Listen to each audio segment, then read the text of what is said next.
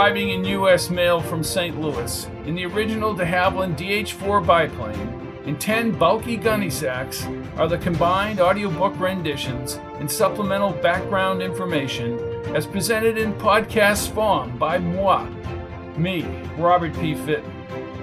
Good evening to one and all, wherever in the galaxy you make your home.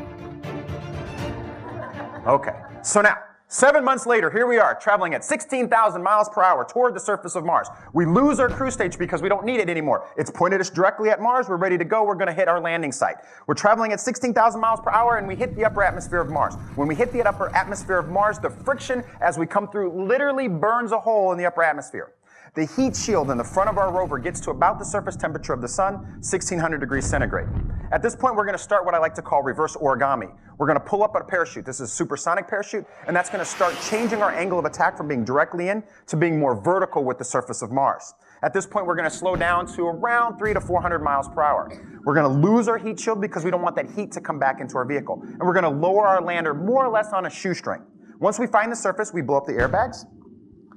That takes about a blink of an eye, about a half a millisecond, and then we're going to fire some retro rockets. When we get to about 40 meters above the surface, slow down to 0 miles per hour, cut the cord, and bounce. And we bounce, and we bounce. Now, the first bounce of this vehicle could take us over, I use the Empire State Building. We can bounce anywhere from 1.5 miles to 2 miles. Each successive bounce is taking away a little bit of energy, which slows us down. After we lose all of our energy and we come to a stop, we're going to deflate the airbags. So the vehicle senses that we've stopped, we deflate the airbags. What you saw happen in a few seconds there takes about 45 minutes in real time. The next thing that we're going to do is we're going to open up our lander pedals. We're going to open up these lander pedals. Now, what you're going to see happen in about 30 seconds happens in 45 minutes. The next thing that we're going to do is we're going to open up the solar rays, and if you don't mind, I'll watch too.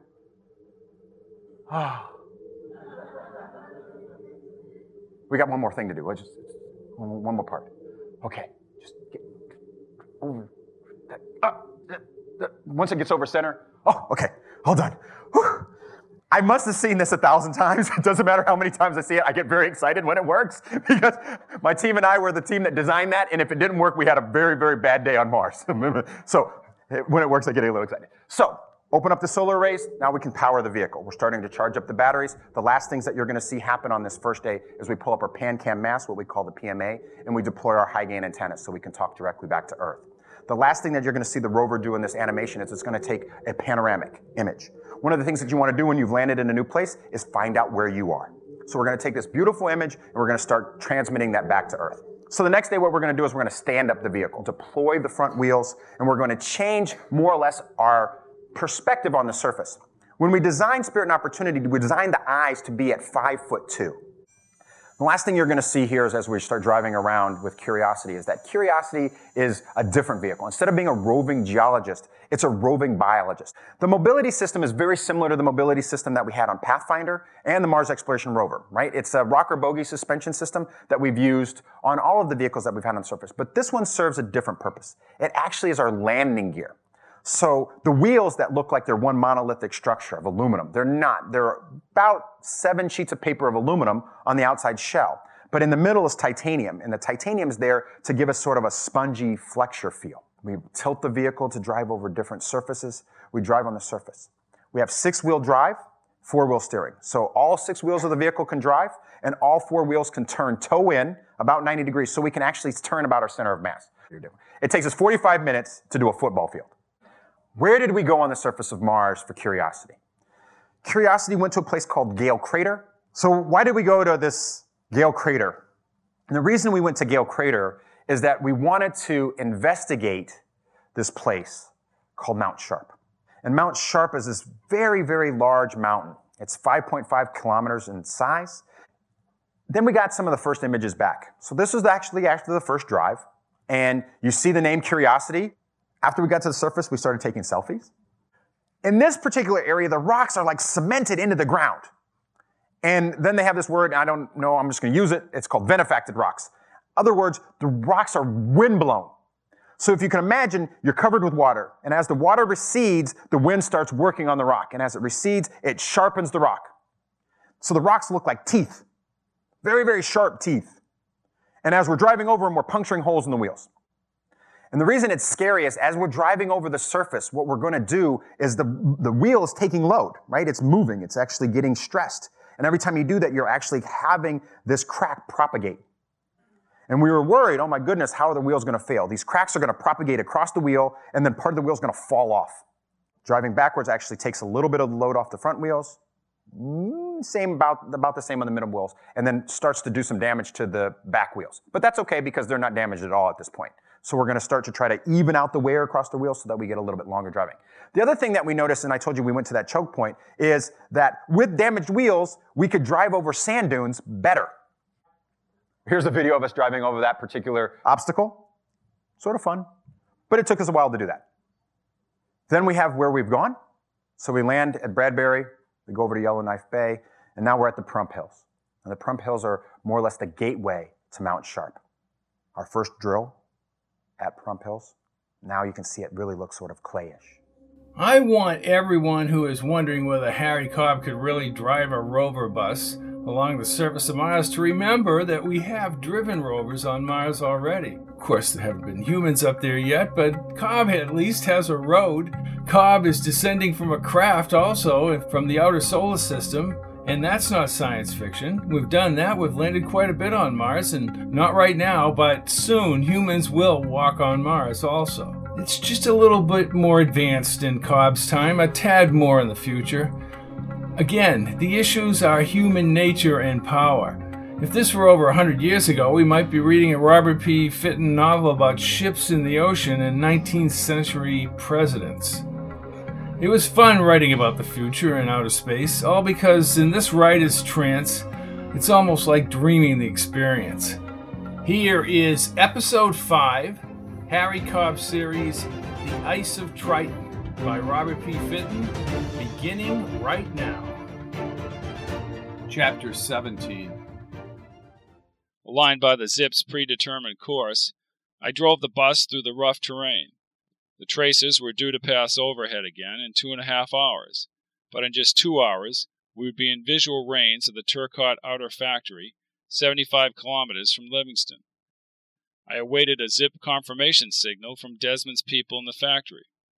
I steered the bus, but as the Hebron shined on several huge boulders, more space sweeps were narrowing the time for us to get the bus out of sight. Through my headpiece, the constant chatter about Alder's inauguration on Earth annoyed me. We would not have the means to prevent him from assuming power. In the window scans, O'Neill's arms were folded across his blue suco, and his head propped up on a pillow against the portal as he slept. I didn't see Gus, which was good news, and Patno was stretched across the rear seat.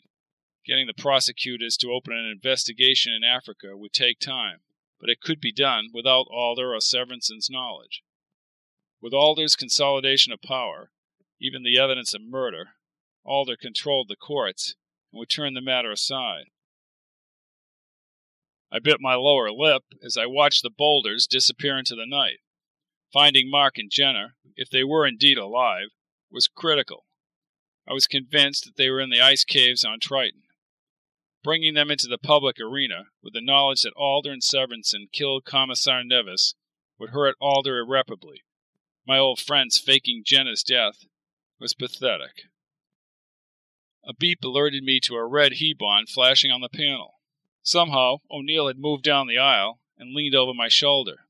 Feel as if they want you? Yeah, dead or alive. That's the truth. I returned the signal and then exhaled. I wonder what Phil Severinson thought back at the tram station. I'm sure he's livid. He needs us dead. O'Neill's smile returned as he thought. Desmond Turcotte. Not one of my allies. That's why I'm grinning. Amazing how those we despise become our friends. No, not friend. We'll use him and he'll use us. What does he really want anyways? Rights to sell his product in the inner belt. That's not lucrative. I did some background checking. Alder personally embarrassed Desmond 8 years ago at a trade conference. The Infra Trade Ministry had promised Desmond that he would have access to 3 areas. And you're right about Desmond. It wasn't the droids. He wants revenge. Now I get it, I said as I steered up a tapering ridge. First evidence of the new day appeared across the skies above the hill. You know how to exploit weakness, my friend.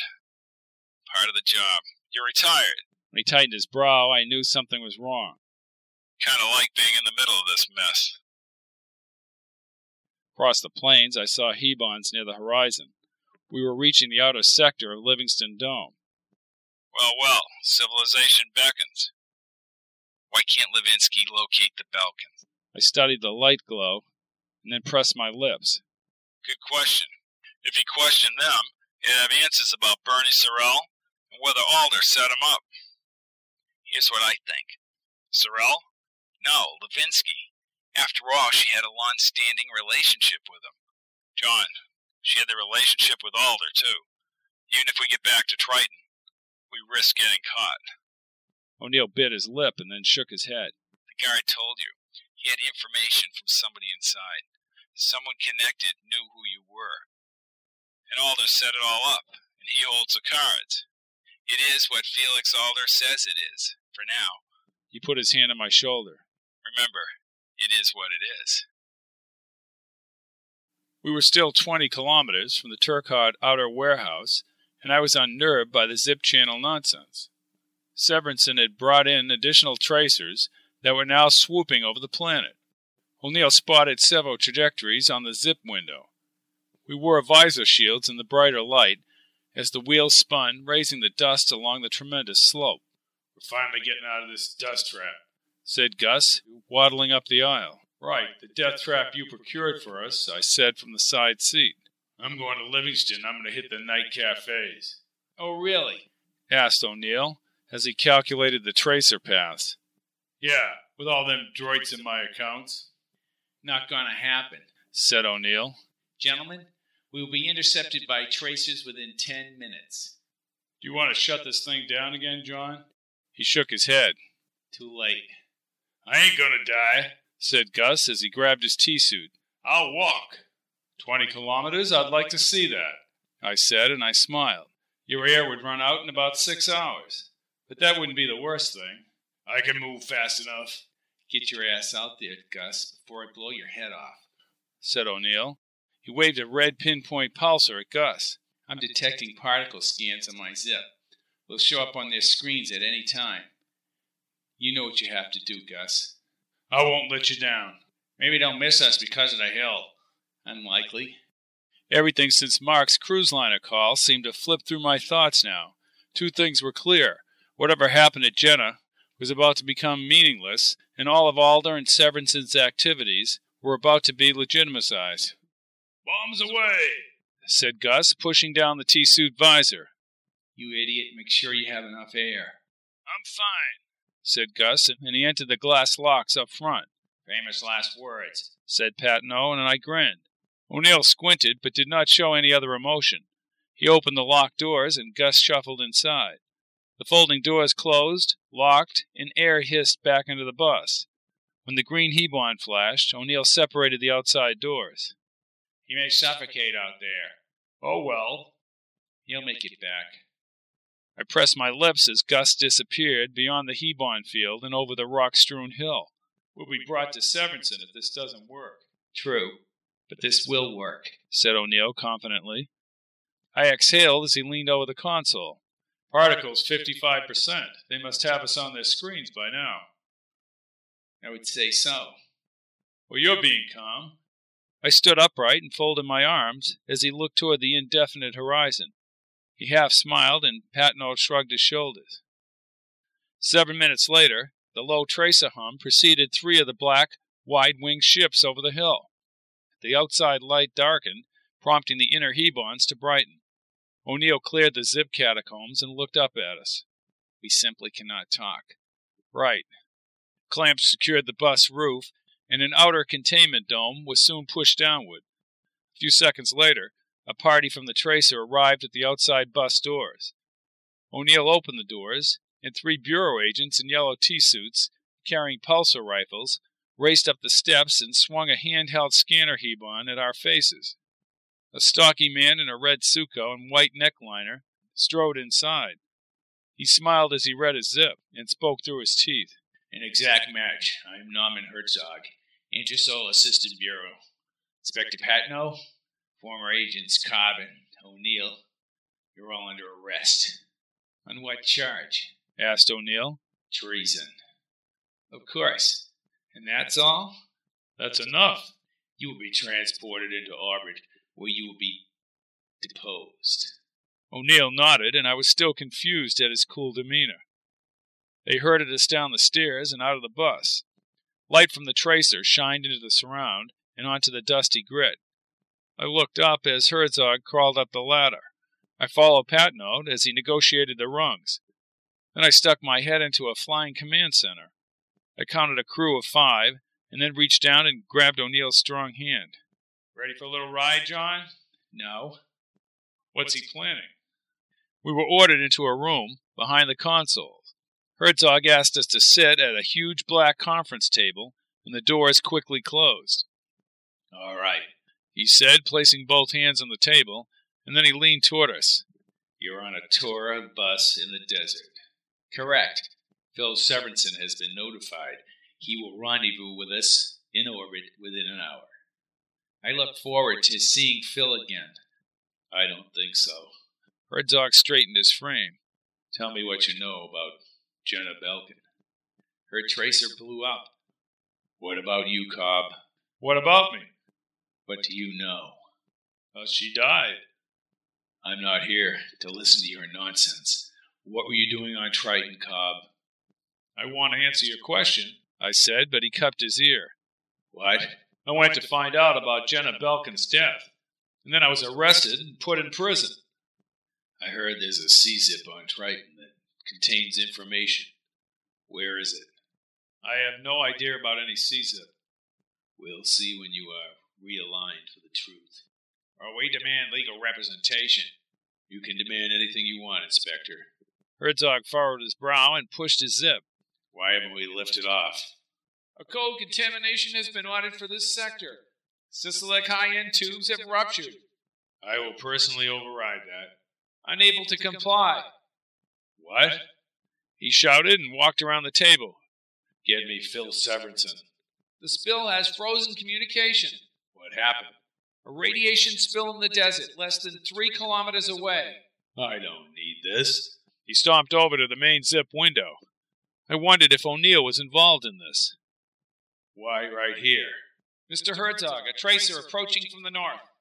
Herzog placed the area map on the zip window. The radiation spill was a highlighted green mass slowly spreading south. Soon the tiny craft swung between the green mass and toward the tracer. This is Norman Herzog. Get us out of this area. After a pause of a few seconds, a self-assured voice sounded around the cabin. Herzog, this is Desmond Turcotte. I own this sector. I glanced at O'Neill long enough to realize he had somehow concocted this stunt, too. Herzog's fist tightened. You're interfering in a bureau operation, Turcotte. Martian law takes precedence over your investigation, said Patnaud. Herzog snarled at him. He has every right to protect his property. What are you looking at? He asked O'Neill. He's right. I'm docking my tracer, said Desmond. I will need your facilities to help clear the area of the high-end residue. Herzog shook his head and kicked the bottom console. He waved his hand through the air. Let him in. Again I stared at O'Neill. My former boss shrugged his shoulders. Harry, the law is the law. I was below with Patnaud when Desmond and 3 men in T-suits entered the lower docking area. O'Neill was in one of the recliners with his legs crossed. The first 2 men removed their shields, and Patnaud jabbed my side. John, what is it? Mary? Who? He mouthed the words. Whittemore, adjudicator. I nodded and noticed O'Neill had the pin disc on the fingerprint side of his thumb. Desmond strutted through the hatchway and immediately removed his visor. You will kindly tell me, Herzog, why you have contaminated my property with high-energy Sisalek particles. That's absurd. You come barging in. I need access to your scanners. I do have legal access. You will need to view the true extent of this damage to my property. You seem to know the law. And I have an adjudicator here to prove it. This is Superior Adjutant Merritt. We didn't cause this contamination, stated Herzog. This is absurd. You're interfering with the Bureau investigation. Desmond faced Herzog. I'm afraid your tracer will have to remain in quarantine until the area is cleared. These men are coming with me. I have evidence that they caused the contamination. That will not happen. Merritt and the other 2 men drew pulsers and ordered everyone else disarmed. They were aboard this tracer, you stupid fool. These men are enemies of the Bureau. Everyone into the containment room, shouted Merritt as Desmond looked on smugly. You, sir, will have to deal with Mr. Philip Severinsen from the Commissar's office. Mars, and specifically Livingston Quadrant, has its own laws, Mr. Herzog. Are you mad? Shouted Herzog as they backed everyone into the containment area. This act is totally illegal. That is not my problem, he said as he started up the spiral stairs. You're a dead man, he snapped, and the containment doors closed. I looked at O'Neill's half grin as Herzog disappeared. Am I correct, or are we in deep dust? We are. He leaned over and then looked up. Severinsen. Where is he? He's trying to contact Herzog. Get him back out here. Yes, sir, said one of the men, and he opened the containment. Herzog turned. Now what? O'Neill had just programmed an alert signal into the zips, stating the area was contaminated. You were advised, Severinsen, that this area is contaminated. Tell him there'll be about a 6-hour delay for decontamination. And what do you want? I will handle these men back at my dome. You have no authority, Turcotte. Get Severinsen. Well, I will not. I don't take orders from you. O'Neill removed his pulsar and placed it at Herzog's temple. Herzog's eyes moved to the left, and then he grinned. On the other hand, we don't want anyone to get hurt. O'Neill's upper lip rose upward as he inputted a zip and handed it to Herzog. In a few seconds, I recognized Phil Severinsen's grating voice. Herzog, what is this? Why are you in a contaminated area? He already knows. Nothing gets by you, Phil, he answered. I nodded as Herzog cleared his throat. A wide area. We're being delayed 6 hours. I'm not waiting 6 hours. O'Neill raised his brows to Herzog. Herzog looked down at the zip. That is a physical reality, Phil.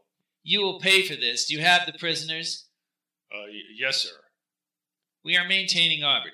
If I don't see those prisoners on my ship in 1 hour, I will order pulses to destroy everything within a 60-kilometer block, including your fat ass.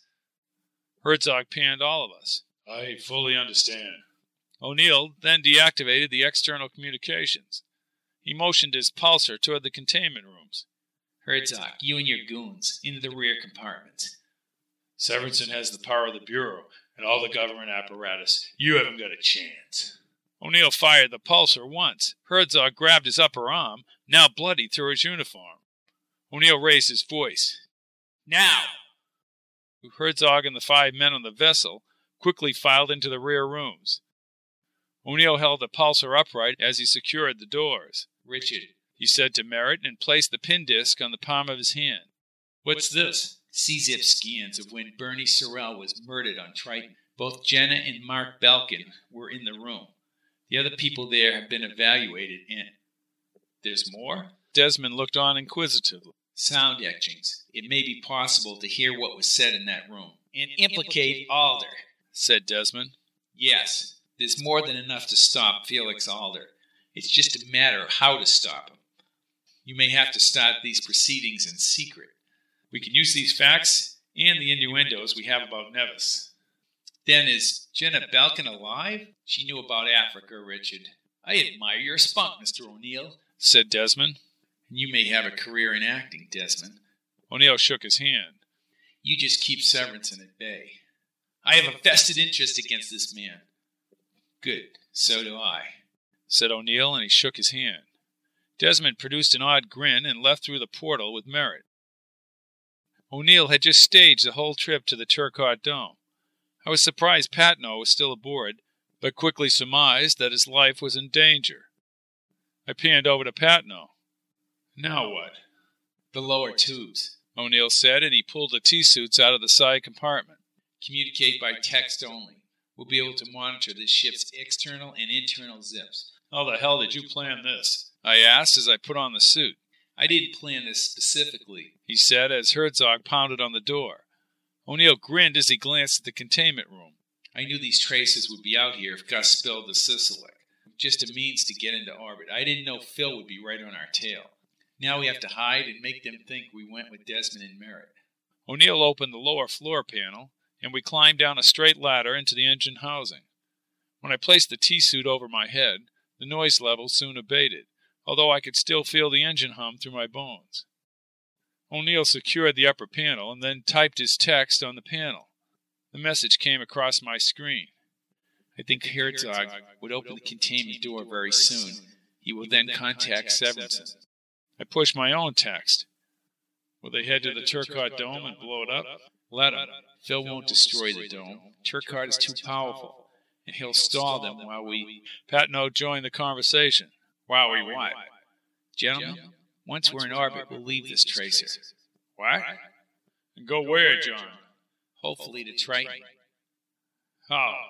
Before O'Neill could answer, Herzog broke through the door and was on the zip to Severinsen. O'Neill had the frequencies monitored. Phil, those bastards are headed to the Turcotte Dome. Severinsen did not answer for at least half a minute. Well, the dandy Mr. Turcotte and the notorious Mr. Merritt. I will surround that dome with a ring of energy locks. Get away from that spill and into orbit. I am contacting Felix right now. Yes, sir. O'Neill typed into the text. Phil loves to believe what he loves to believe. That's his weakness. You think we're just going to float into space and back to Triton? Something like that. I kept thinking about Alder's inauguration, now less than 72 hours away.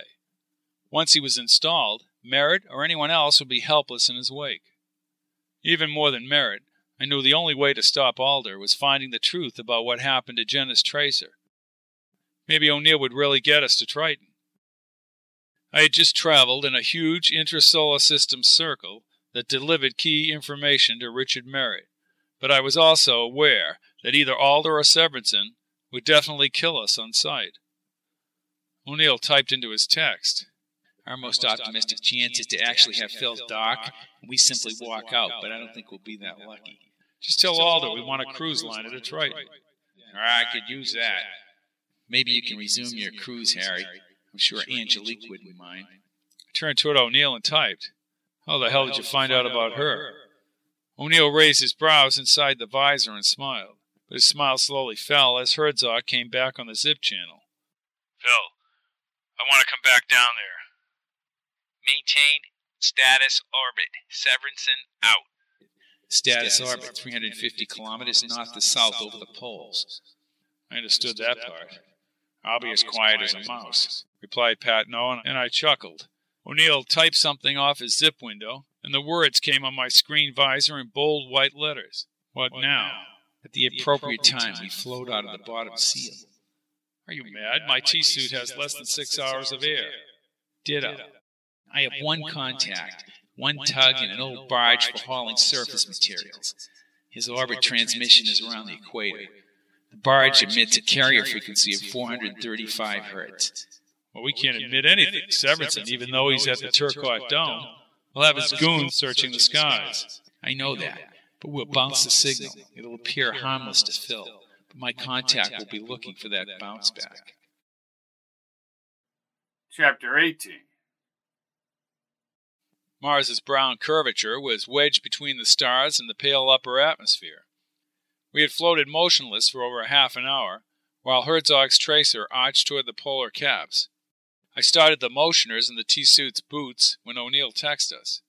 The gentle hum broke the dead space silence. He texted the coordinates, and we appeared as old-style dirigibles in a 20th century sky. When I was convinced that O'Neill had actually pried us from Severinsen's grip, Phil's buzzsaw voice cut the open frequency. My heart pounded louder than the motioner. Damn you, Herzog, you stupid fool. Don't you see O'Neill has tricked us all? Sir, they left with Turcotte. I'm at the Turcotte Dome right now. We've checked the property. None of the three, Patno, Cobb, or O'Neill, are here. Hearing my name was different than speculating about Alder and Severinsen's plans. I was sure they would pulse us on sight. How far is our rendezvous? The signal is less than 700 kilometers away. It will take us 8 hours. Phil will figure it out. I'm not counting on that, John. Then you tell me, Herzog, if they're not in the dome and not on the surface, then they must be in your tracer. Phil, there's nobody in here but the crew. Severinsen cursed in the background. It was unlikely he would unravel O'Neill's plan. I pondered, as I drifted above the planet, whether we would reach O'Neill's contact before Severinsen was aware we had escaped Herzog's tracer. That SOB has ruined more people's lives. He'll get his, Harry, I guarantee it. I never told you this, but I didn't retire. I raised my brow and looked toward his tea-suit, bright in the sunlight. Like me, what did he do?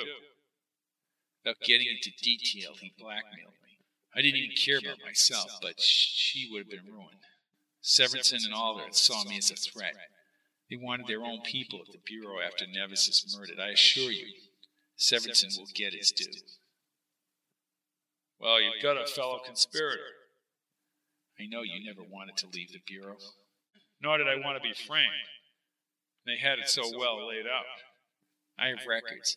They never made it public, but they hung it over your head. I can prove they framed you. You got access. Thank you. I never could.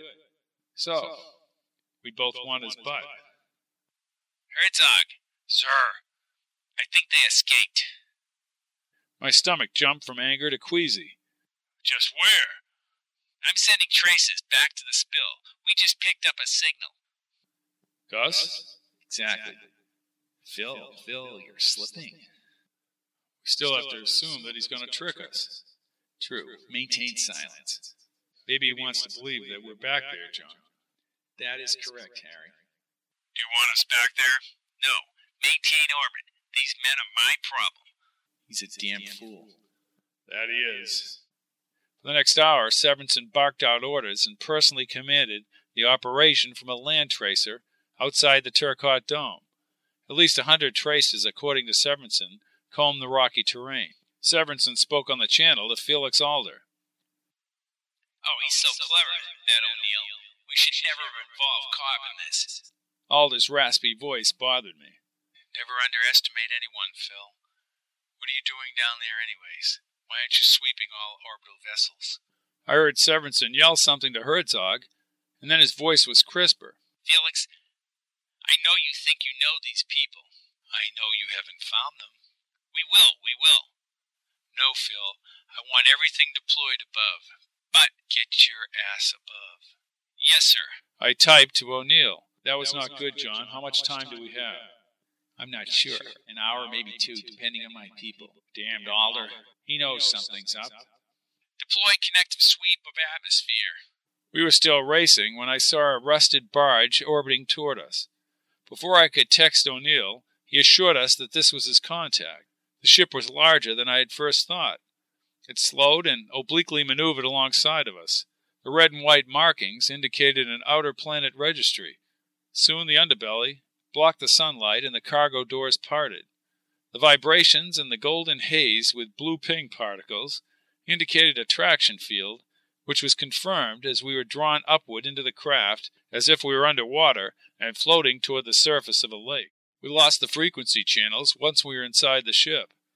The doors closed slowly and clamped below us as the long warehouse, stacked with silver and blue cargo containers, came into view. Several men stood on a long platform in back of a tall, lanky man with a black reel cap. His suco was also black and quilted with a blue and silver transport insignia near his right shoulder. O'Neill was first on the platform, and we walked onto the gray, solid surface behind him. I was actually the first to remove my visor. I am Alex Nearcroft. O'Neill. O'Neill flipped his visor and motioned toward us. Harry Cobb and Inspector John Patno. Is this our military cargo ship? Not exactly. We work with Intra-Solar System Military, but my company from Vladivostok owns this vessel. What's Severinsen's status? That is of great concern. While we have long established flight plan to Europa, I am convinced that we'll be stopped at some point. If they plot your point from Herzog's tracer, we will be boarded. Understood. In the meantime, you have access to our facilities. We can provide you with cleaners and a meal, and standard sucos. We appreciate your hospitality, said O'Neill. He turned to Patno and me. At Europa, we'll have transportation to Triton. My officers and I will prepare an area for your security should Severinsen count on Severinsen being here, I said. But Nurkov turned toward O'Neill. Who is this man? Mr. Cobb is a former high-level Bureau agent, Captain, and is correct. We must be secure from search. I will meet you in 2 hours on the bridge. Thank you. And when we get to Triton, the waters of oblivion. Finding Jenna and Mark is the key to everything. Without their statements, Felix Alder and Phil Severinsen will claim power in the solar system that we can't even imagine. Chapter 19. I rushed from the cleaner and quickly suited into the blue-textured cargo ship Suko. The preliminary message stated 4 military ships were approaching this vessel from alternate sectors. I jaunted to the central area. Patno pushed his arms into the Suko's sleeves. Did you get the message, John? Why do you think I'm trying to squeeze into this sausage wrap? Too much cheesecake. Less than you, he said, putting his left arm through. Then he raised his index finger. If it wasn't for you and your little escapade on Triton. I grinned and helped him with his right arm. He paused for a second. Really think I should lose some weight? What, and ruin your image? Well, that's true. The outside doors parted and O'Neill burst inside. They're not after us. At least not for now. So you can eat supper, John. Good, answered Patno with a sly smile. Where's this secret hiding place? I asked O'Neill, as the three of us entered a poorly lit corridor. Unknown. Alex is allowing me to use the catacombs. I can at least start taking apart those sound etchings as we head toward Europa. I folded my arms across my chest. Or until Severinsen shows up with his goons. We have left orbit, gentlemen, and they let us. I was skeptical. Do their catacombs have the capacity to reconstruct etchings? I have a gut feeling about what was said in that room. O'Neill turned and raised his left brow. Me too. We stopped in front of a long room, laced with food odors. This a galley? Asked Patno as both O'Neill and I laughed. We're about to be tracked down, maybe killed, and you don't want to be left off the dinner list. O'Neill escorted us inside and grabbed an extended meal and drink. He slowly smiled. I'm heading up to the catacombs panel on the bridge. Let's see if this etching holds anything. We'll join you shortly. Patno and I removed the meals from the slots. We sat at one end of the cramped round tables. I opened a sealed hot jaffrin and let the flavor rise into my sinuses. I swished the almond blend over my palate. Patno was now consuming the enhanced meat slices. What? He asked with his mouth full. You think we'll really have a chance to stop Alder? Inauguration is in 12 hours. Here's the challenge, I said, as I voice-activated the meal. The tray unfolded, and steam from beans and carrots wafted above the gravy-covered potatoes. We have a time frame. We need to either open the sound etchings or find Mark and Jenna. I say we have less than a week. If that. It's obvious that if we head for Triton, they can't find us on Mars. Here's what I don't understand, John. Why hasn't Alder got his people all over the ice mountains? Maybe he does, or maybe he thought you'd uncover whatever's in there. Sure he thought I would. Still. What about this character, Wiley? Wiley? He does what he's told. Patno swabbed a moisture wipe across his mouth. I understand that, but I wonder if he sent people out to the ice mountains. Have you ever been to the ice mountains? I asked, and dug into the potatoes and beans. He shook his head. Millions of square kilometers, convoluted like brain matter. A perfect place to hide. The waters of oblivion. Nobody knows what or where that place is. I took in a rather large swig of jaffrin and held my cup out as I pointed. They knew enough to go there. How come? They must have a contact. A contact that neither Lovinski, Wiley, or Alder is aware of. Patno creased his brow. Someone from her resources days. Maybe, I said, gobbling up the rest of the meat. Little late for us to be pursuing that avenue. Right. What are the odds of us just stumbling upon? Impossible, or near to impossible. I held the jaffrin cup out before I drank the remainder. That's why, my old friend, John is treating the sound etchings with reckless abandon. I gulped the jaffrin. We may end up in the ice mountains. Hiding. Yep, he said as I stood. I dropped the wrapping into the release slot on the table. The rest of our days in the ice mountains sounds wonderful. The waters of oblivion. My zip sounded, but it was not a text. Patno held my wrist. She may have had problems with her zip. Sometimes too much data on a zip can freeze it. I didn't like what my gut was telling me. If they nabbed her, they've got the habitat information. I don't think so. Why would they still be sweeping the planet? Cobb, I answered. Cobb, this is Captain Nekrov. Yes, Captain, just finishing up in the galley. We are being pursued by a small tracking craft 300,000 kilometers behind us. It may be nothing. Probe signals? They are monitoring all external communications, and we have shielded our internal. We'll be right up there. I looked into Patnode's watery blue eyes. What are you thinking? I'm thinking about Gwen and the grandchildren. How life will be under Alder. You listen to me.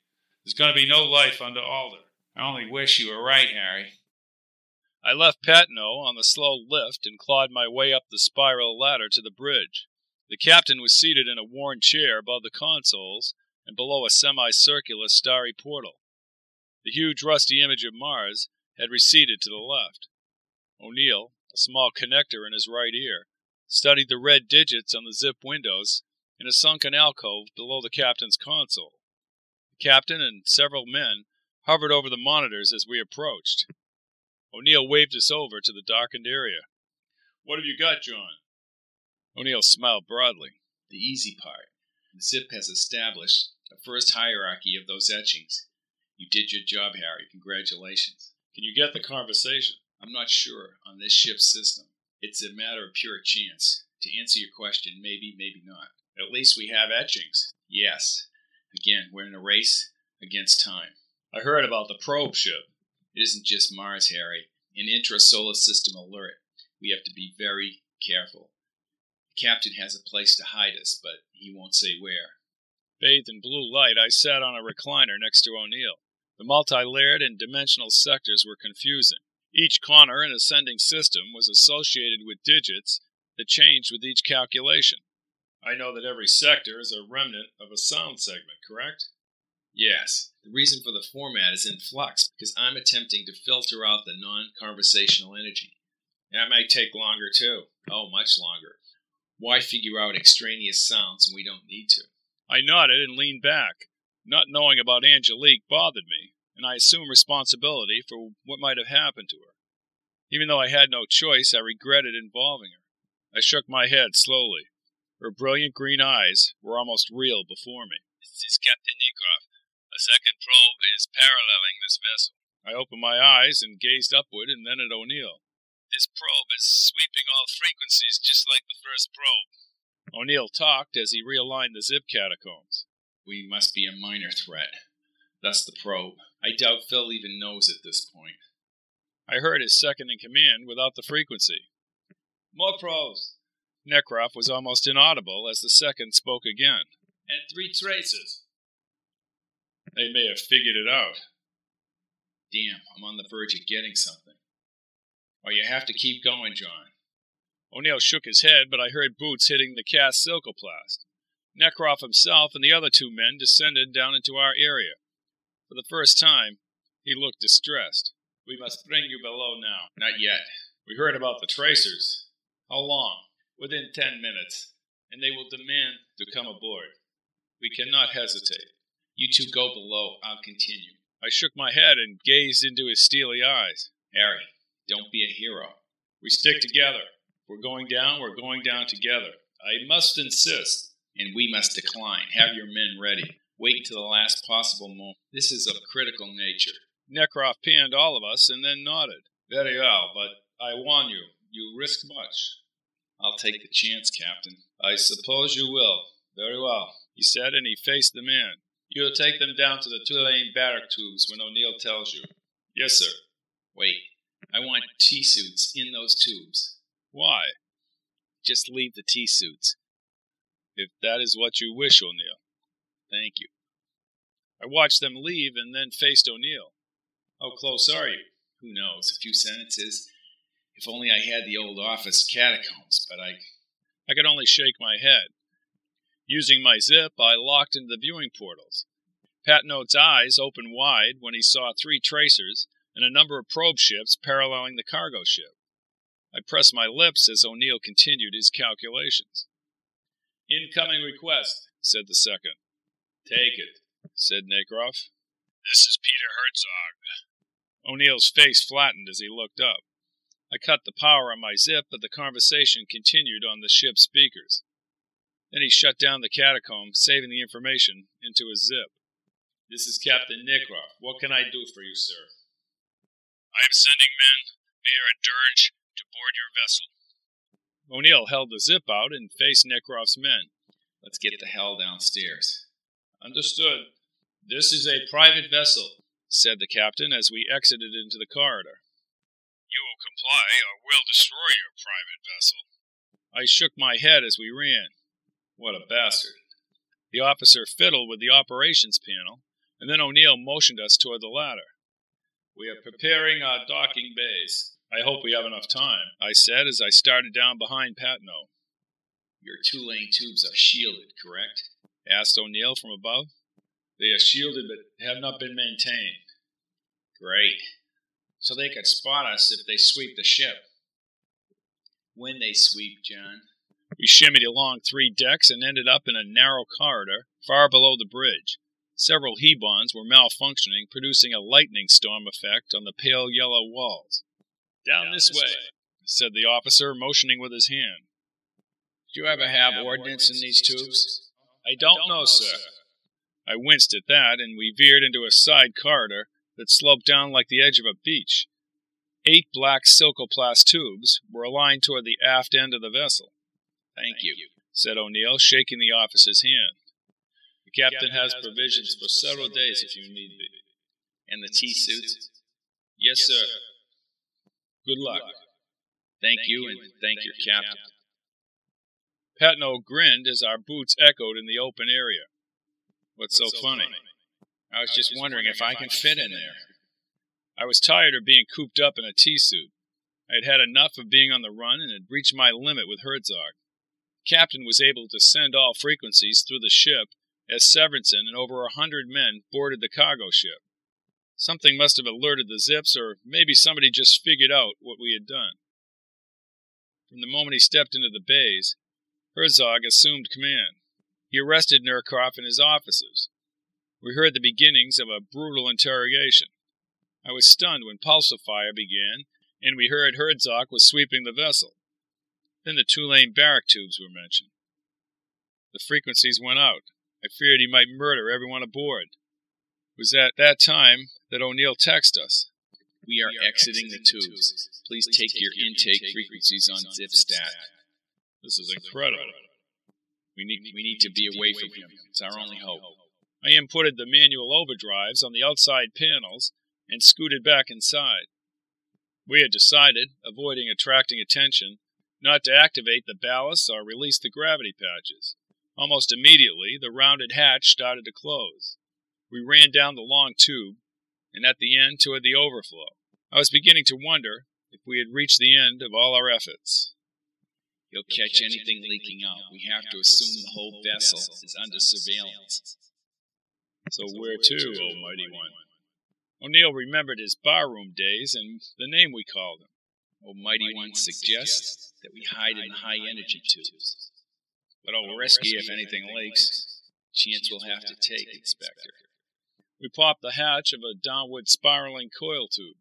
The panels on my visors indicated an energy flux, Beta 7 emissions, that if sustained over an hour would kill us. We backed down into the flexible tube and into the darkness. Do you see that reading, gentlemen? Not good. We may have to revamp our hiding place. I heard background chatter, and then Herzog's voice in my visor sent a chill down my back. Those bastards are on board. That's the only answer. But how? I don't care where you look. I want every portion of this ship searched. What does the captain say? Not much. He's dead. Herzog's cruelty made me angrier. He told us nothing. Why, that son of a bitch. I'll kill the bastard. How do you know they aren't down on Mars?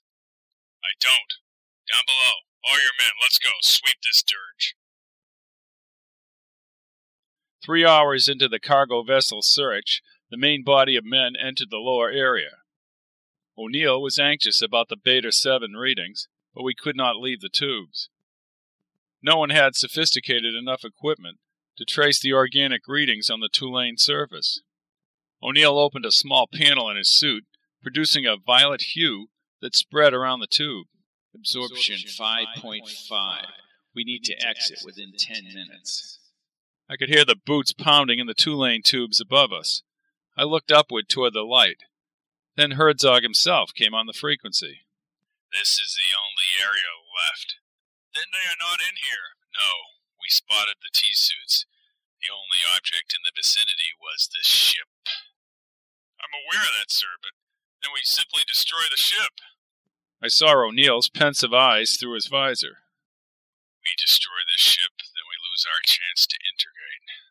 If they are in here, they will die. Reverse all Beta 7. Implosion countdown to commence on my order. Oh, what a pleasant surprise. I'll fix his ass. What are you going to do? Don't worry. Herzog and the others marched back and into the lifts. Slowly, I edged my way between O'Neill and Patno back into the two-lane tubes. They reached down and pulled me up, and I crawled onto the harder surface. I removed my visor, and the cooler air fanned my sweaty hair. Both O'Neill and Patno were also overheated. We're lucky they left. Those readings were getting uncomfortable. Well, they'll blow up the ship. No, they won't, he said, retreating to one of the wall panels. He unlocked the panel and started inputting digits. He has the codes. I do. I got them when I was working on the etchings. Mr. Herzog is in for a surprise.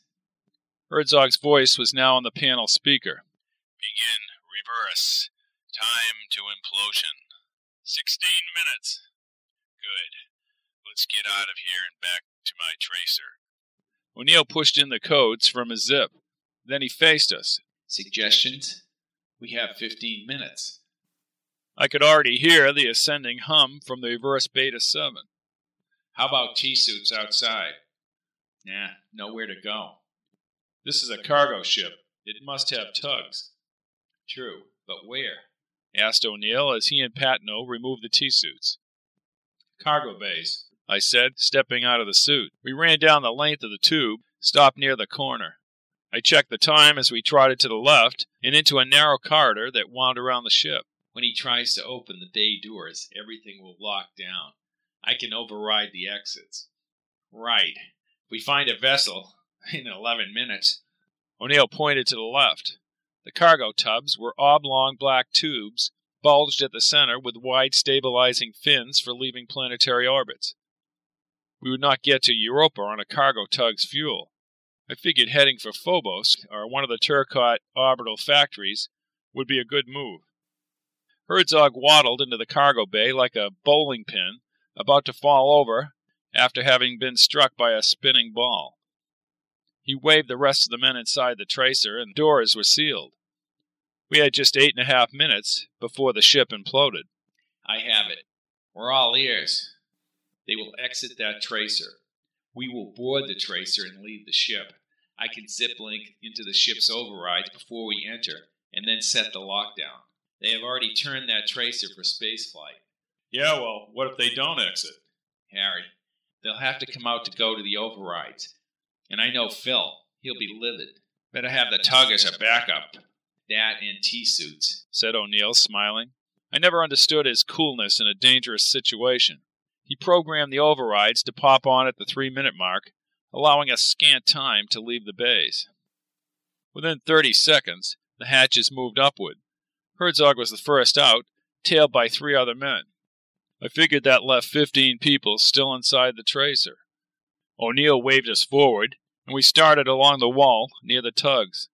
Herzog was on the catwalk control area behind the ship.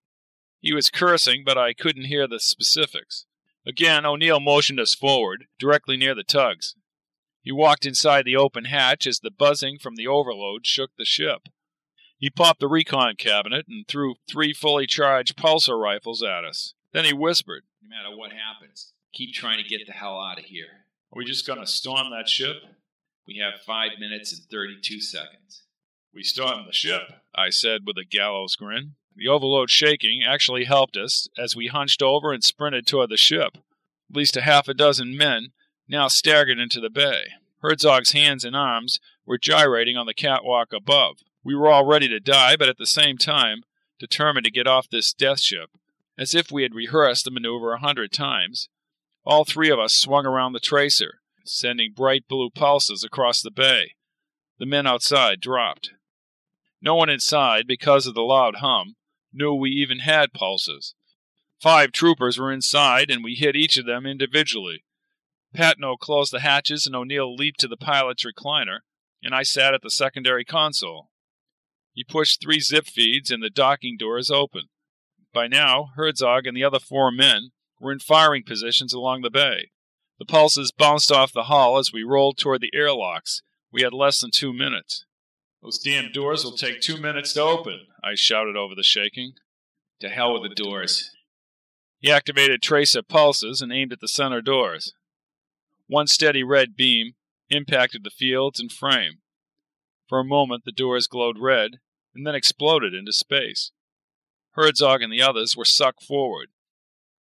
One man in Herzog grasped onto the ship. On the side window, I saw him banging on the hull as he choked for air. O'Neill looked at the image as the engines prepared to fire. Then, as he thrust the throttle forward, he spoke softly into the window. "This one's for you, Phil." We accelerated through the blasted opening. Herzog and the other man spun wildly like pinwheels away from the cargo ship. The tracer just roared forward without banking. The cargo ship grew smaller, but before it disappeared from sight, something ruptured along the belly. An expanding orange mass radiated outward, dragging chunks of debris into the heat. We soared away from the implosion and actually back toward Mars. O'Neill finally banked the ship, looping upward as all remnants of the blast dissipated into the darkness of space. He just stared at me with a furrowed brow and pressed his teeth. It was a very odd caricature. "So what do you say we head for Triton?" "How the hell can we even be alive?"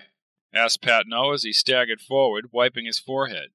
"To Triton, just like that? They'll stop this tracer. Right now, gentlemen, we're going to let them think that this is Herzog on this vessel. The odds are looking better, much better." "Right. You say it's down to 1,000,000 to 1. The powers to be now know that Cobb and O'Neill are on to them. And what of the Waters of Oblivion? I first heard the Waters of Oblivion in the Bob Dylan song Too Much of Nothing. Say hello to Valerie, say hello to Vivian. Give them all my salary on the Waters of Oblivion. The Waters of Oblivion has an older connotation, which I will reveal at the end of the podcast. I'm Robert P. Fitton, hoping you'll join me next time for the dramatic conclusion of the Ice of Triton. See you then, amigos.